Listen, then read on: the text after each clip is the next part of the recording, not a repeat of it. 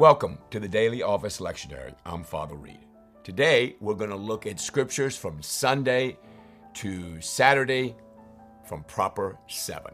We are in the second half of our liturgical season. The first half began with Advent and ended with Pentecost. And the second half are the Sundays after Pentecost. So we call that ordinary time. And we are in Proper 7. And the reason they do it with Proper 7, Proper 8, Proper 9, etc., is that we don't know exactly when Pentecost is going to be. It's not on a fixed date because it moves with Easter. Easter is not a fixed date also. Now, the ascension of Jesus is 40 days after Easter, always on a Thursday and always 40 days after Easter. That's a fixed day, but not a fixed date. So Proper 7 are the scriptures in ordinary time that we are on. Now, if you look at your program, you will see that we are continuing our study of 1 Samuel, which is an Old Testament history text that covers Samuel and Saul and then later David. The first king of Israel, Saul. The second king of Israel, David. And now the third king of Israel, Solomon, is going to be covered beginning in Kings, 1st and 2nd Kings. 1 Samuel, and then we go, as you can see in the listing, Acts, the book of Acts, and then we continue our study of Luke. All right? So if you would get out your Bible, or if you're listening, a lot of times I like to listen to the podcast just as in a background way and just kind of familiarize myself with the scripture, listen to them again, go through whatever reading that is set up. And of course, I read the daily lectionary every day. I read the scriptures and think about the scriptures. So again, I encourage you to read, to reflect upon the scriptures on a daily basis, to think about them. And what I love about the daily lectionary and the offering that we are presenting to you is you have an Old Testament lesson, you have a New Testament lesson, and then you have a gospel lesson. So you're getting the words of Jesus in the gospel. You're getting after Jesus in Acts, Romans, 1 Corinthians, 2 Corinthians, James, etc. And then you're getting before Jesus in the Old Testament. So it's a nice grouping of texts in the Bible in terms of learning. 1 Samuel chapter 4. Now, I'm not going to read, of course, from week to week when I share with you. I don't read everything, just give you an overview. But as you go through the text, you might have notes at the bottom of your page. You might have a Bible that has notes for them. That's sometimes helpful. Or you may just have a Bible that's just the straight text and you just want to get used to reading the text. 1 Samuel 4, 12 to 22, the death of Eli. Verse 17, the man who brought the news replied, Israel fled before the Philippians, and the army has suffered heavy losses. Also your two sons, Hophni and Phinehas, are dead, and the ark of God has been captured. That's bad. When he mentioned the ark of God, Eli fell backward off his chair by the side of the gate. His neck was broken. He died, for he was an old man and heavy. He had led Israel 40 years. His daughter-in-law, the wife of Phinehas, was pregnant and near the time of delivery. When she heard the news that the ark of God had been captured and her father-in-law and her husband were dead, isn't that horrible? She went into labor and gave birth, but was overcome by her labor pains. Verse 20, as she was dying, the woman attending her said, don't despair, you have given birth to a son. But she did not respond or pay attention. She named the boy Ichabod, which means no glory. Ichabod. The glory has departed from Israel because of the capture of the ark of God and the deaths of her father-in-law and her husband. She said, the glory has departed from Israel, for the ark of God has been captured. Now just think about it. The ark of God is captured. What's going to happen to those people that captured the ark of God? What do you think is going to happen? Well, let's read on. Chapter 5. The Philistines captured the ark of God. They took it from Ebenezer to Ashdod. They carried the ark into Dagon's temple and set it beside Dagon. That's their god that they made in verse 2. The people of Ashdod rose early the next day, and there was Dagon fallen on his face on the ground before the ark of the Lord. So the ark of the Lord was placed, Dagon was next to it. Dagon, standing upright, falls down on the ground. They took Dagon, put him back in his place. The following morning when they rose, Dagon was fallen on his face on the ground before the ark of the Lord. This time, his hand and his head had been broken off and were lying on the threshold. Only his body remained. Isn't that incredible? This is why to this day neither the priests of Dagon nor any others who entered the temple of Dagon of Ashdod step on the threshold. The Lord's hand was heavy upon them and his vicinity, and he brought devastation upon them and inflicted them with many tumors. Ladies and gentlemen, when you're dealing with God, he has the power to do incredible things. This is why I appeal to my listeners to have the fear of the Lord. I'm thinking of Deuteronomy chapter 8, Deuteronomy chapter 4, the books of Deuteronomy. Have a fear of the Lord. The Lord brought tumors. The Lord brought destruction. The Lord caused that idol, that false idol, to be dismembered. The ark of God must not stay here with us because his hand is heavy upon us. What are we going to do? We got to move it. Or at least they figured out this is not working. We need to get rid of this and we're all going to die. So they moved it. And the Lord's hand was against the city, throwing it into great panic. He afflicted the people of the city with an outbreak of tumors. Wow, that's horrendous. So they sent the ark of God to Ekron.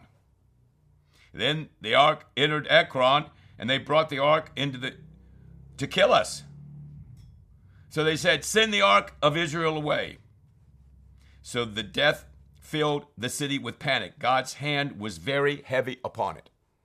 Remember, you're talking about a sovereign God, an eternal God, an infinite God, an omnipotent God, omnipresent God.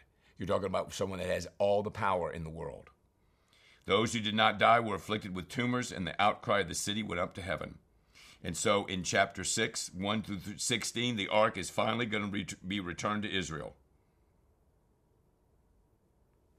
And the story regarding it is very good. I don't have the time to tell you the story. I just want you to read it. Read chapter 6. It's a fascinating story of how the ark of God was finally returned. Chapter 7, verse 2. It was a long time, 20 years in all, that the ark remained at Kiriath Jearim, and all the people of Israel mourned and sought after the Lord. And Samuel said to the whole house of Israel, if you're returning to the Lord with all your hearts, rid yourself of the foreign gods and the Ashtoreths, and commit yourselves to the Lord, and serve him only, and he will deliver you out of the hands of the Philistines. Now, we've heard this message from Genesis on. You need to serve the Lord. You need to get rid of foreign gods.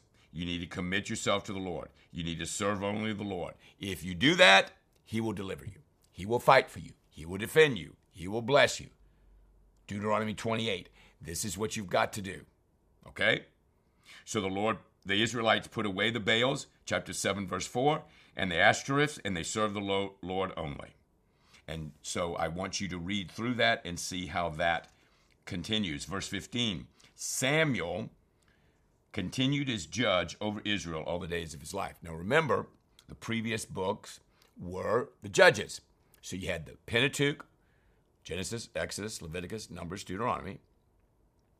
And then you had Joshua, who led them in the land, and the Judges, where the land was divided in 12 tribes of Israel. And so Samuel was the last judge. So after Samuel is Saul, who was the first king. So the last judge is Samuel. But speaking of kings, chapter 8, and I say that sadly, Israel is asking for a king. But look what happened in verse 3. His sons, Samuel's sons, did not walk in his ways. They turned aside after dishonest gain and accepted bribes and perverted justice. Isn't that sad? Samuel's children turned out badly. So the elders gathered together and they came to Samuel and said, you're old. Your sons don't walk in your ways. We want a king. Appoint a king to lead us, as the other nations have. So we have an old Samuel. We have a person that did not raise their children well, or their children turned out poorly. And so there's no leader, there's no judge to take over. We need another way to go. And the way to go is kingship. Look at the other nations and how well they're doing. We want a king. Now, this goes back and forth in chapter 8 and chapter 9. And what happens is the Lord is very upset because it says in chapter 8, verse 7, listen to all the people are saying to you, it is not you they've rejected as king, but me. They do not want to trust the Lord. See, what you have here is a theocracy. What you have is a theocracy. You have God in charge. And so God's raising people up and leading the nation.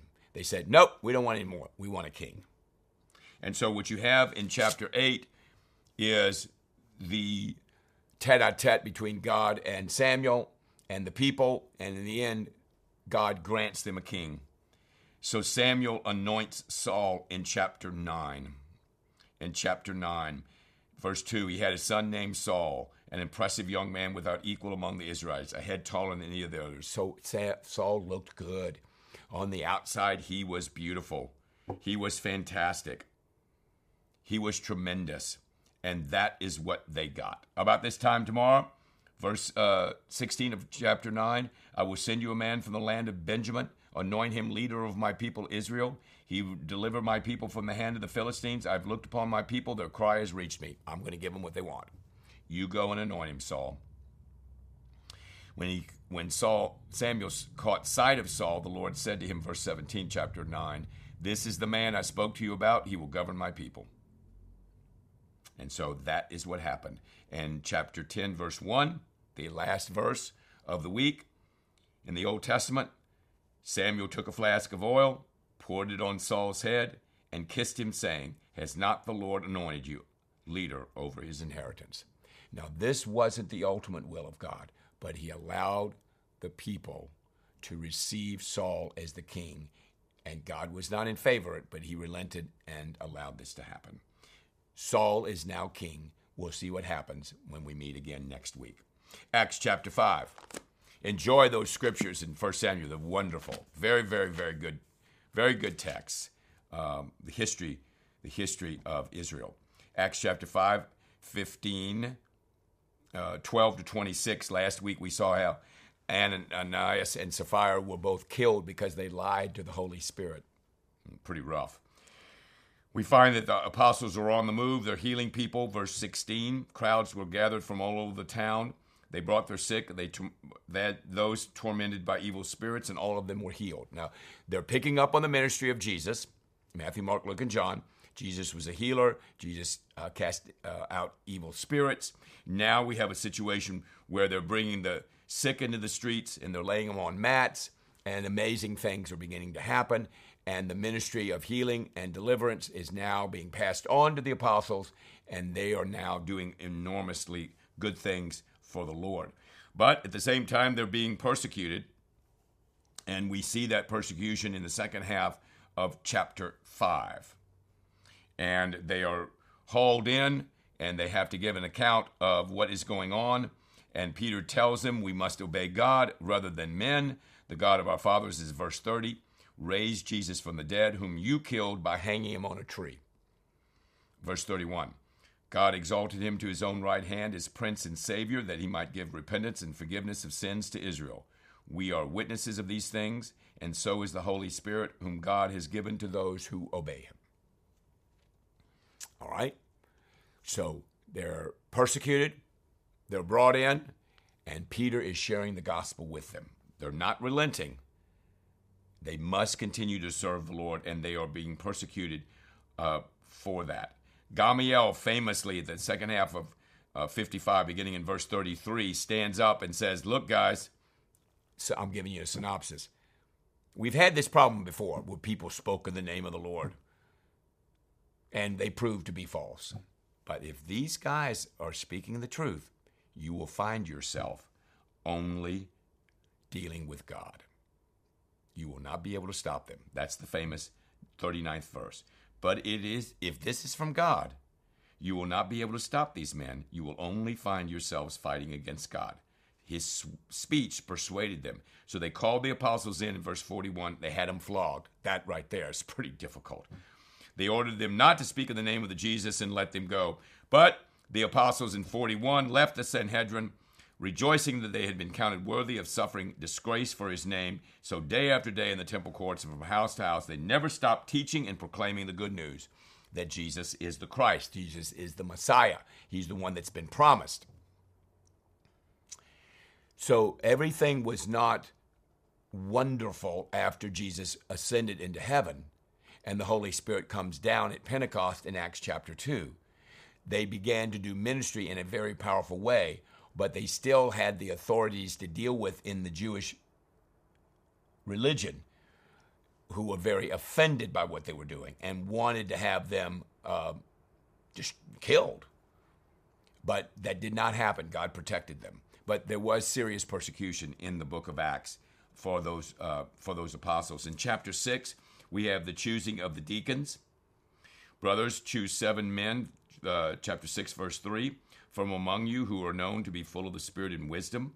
We will turn this responsibility over to them and give attention to prayer and the ministry of the word. This is in terms of the daily distribution of food and some of the things that the diaconate became very famous for. So they chose several people to do ministry. And in verse 6, they presented these men to the apostles who prayed and laid their hands on them. So they laid their hands on these men and commissioned them to do the ministry. So what we also see in Acts, not only is the evangelization, the proclamation of the gospel, the suffering of persecution and hanging in there, the community aspect of them coming together for worship and breaking of bread and prayer that we see at the end of chapter 2 of Acts, but now the commissioning of people to go out and serve as ministers.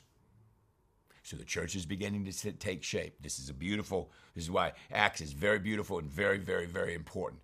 Not only historically, theologically, evangelistically, societally, or socially. It's extraordinarily important. Ecclesiologically, the church and how the church is being formed and how the Holy Spirit is going to shape the church to go into a very hostile environment and change the culture. So that's in chapter 6. In chapter 7, we have Stephen, who was one of those 7. They heard him preaching blasphemy in chapter 6, verse 11, against Moses and against God. This stirred up the people in verse 12. They seized him. They produced false witnesses. And they saw that his face was like the face of an angel in 6:15. And so in 7, he has this phenomenal speech. And he has this phenomenal speech we have through verse 43 today, and I want you to read through this. And it gives you a recapitulation of the Old Testament, of what happened in the Old Testament. And what happened from verse 1. Are these charges true? Brothers and fathers, listen to me. The God of glory appeared to our father Abraham. Then he goes from there. And he takes him through Abraham. Then he goes through the situation with Joseph. Then he goes into Moses, and he continues with Moses and how Moses met God. Take off your sandals in verse 33, etc., etc. And we go through verse 43, the situation with Aaron, the calf. And so he's going to show how God acted and what the truth of the scriptures are. So I'm impressed by the erudition, if you will, of Stephen and what he knew about the gospel and particularly about the Old Testament and how God was using all these wonderful people in the Old Testament that we read about in the first part of our lecture on the daily lectionary, that God was using all these people to bring us to Christ ultimately. And we'll continue on with that next week. Luke chapter 21. We're back in Luke now. We're in 21, which means we're pretty far along. There's only 24 chapters. We're pretty far along. He is sharing now in verses 29 to 36 the parable of the fig tree. Heaven and earth will pass away. My words will never pass away. That's why the word of God is so important, because the words of Jesus will never pass away. Be careful, or your hearts will be made down with dissipation, drunkenness, and the anxieties of life. This is when the end is going to come. He was speaking about that in the early part of chapter 21. He says, be always on the watch, verse 36. Here's what you want to remember. Be always on the watch and pray that you will be able to escape You don't want the not in there. You may be able to escape all that is about to happen, and that you may be able to stand before the Son of Man. That you can stand before Jesus at the end, okay, and escape what is getting ready to come. So it says in verse 37 that each day Jesus was teaching at the temple, and he went out and spent the night on the Mount of Olives, and all the people came in the morning to hear him at the temple. Well, what's chapter 22 about? 22 is about the death of Jesus, his eventual death, his crucifixion. So we begin by Judas agreeing to betray Jesus. Satan enters Judas in chapter 22, verse 3. And then we have the Last Supper together, where Jesus celebrates that extraordinary occasion of preparing the Passover. We're back into Exodus again. The Passover instituted when they left Egypt. God miraculously provided for them. And then Jesus does an amazing thing. He takes the cup in 17 and says, "Take this and divide it among you, for I will tell you I won't drink again of the fruit of the vine until the kingdom of God comes." So he takes the bread and gives thanks. "This is my body given for you. Do this in remembrance of me." And we do this to this very day. We still do this in the words of Jesus that he gave us. This cup, so the bread, the wine, instituted by Christ in Luke chapter 22. And then, of course, he says, "Simon, Simon," verse 31, "Satan has asked to sift you as wheat. I've prayed for you, Simon, that you may not fail." He's the one that's going to deny Jesus 3 times. "When you've turned back, strengthen your brothers." "Oh, I'm going to be with you, Jesus." They all left him. He prays on the Mount of Olives. His sweat was like blood falling to the ground. Luke alone tells us that. He is arrested. And we will look at the rest of the scriptures next week, beginning with Jesus, Peter disowning Jesus. But what happens is they leave the Last Supper, and he goes and prays. He asks that this cup would be taken from him. It was not. Jesus then goes forward. Judas comes toward him, and he says, "Are you betraying the Son of Man with a kiss?" Verse 47, a person cuts off the high priest's right ear, the servant of the high priest, cutting off his right ear. Verse 50, and Jesus says, "No more of this," and he touched the man's ear and healed him. Now here's a guy that's getting ready to be killed, to be crucified, and he is healing the person that is arresting him. Isn't that amazing? And so what we have in Luke 22 is Jesus' march toward death, and the significance of his crucifixion, of course, will be shared by Peter and James and John and Paul and all those folks in the epistles. And as we saw in Acts chapter 7, Stephen is going to say something about the Old Testament and how that relates to Christ. And earlier in chapter 5, Peter stands up and says something about Jesus dying for us. So it's really great to take all these wonderful scriptures and see how they all fit together. And you have an opportunity, and I have an opportunity to do that every week in the daily lectionary readings. Well, enjoy your reading this week. May you have a good time of prayer and study, and may the Holy Spirit speak to you as you study the scriptures and listen to God's leading and revelation. God bless you, and we'll see you next week in the Daily Office Lectionary.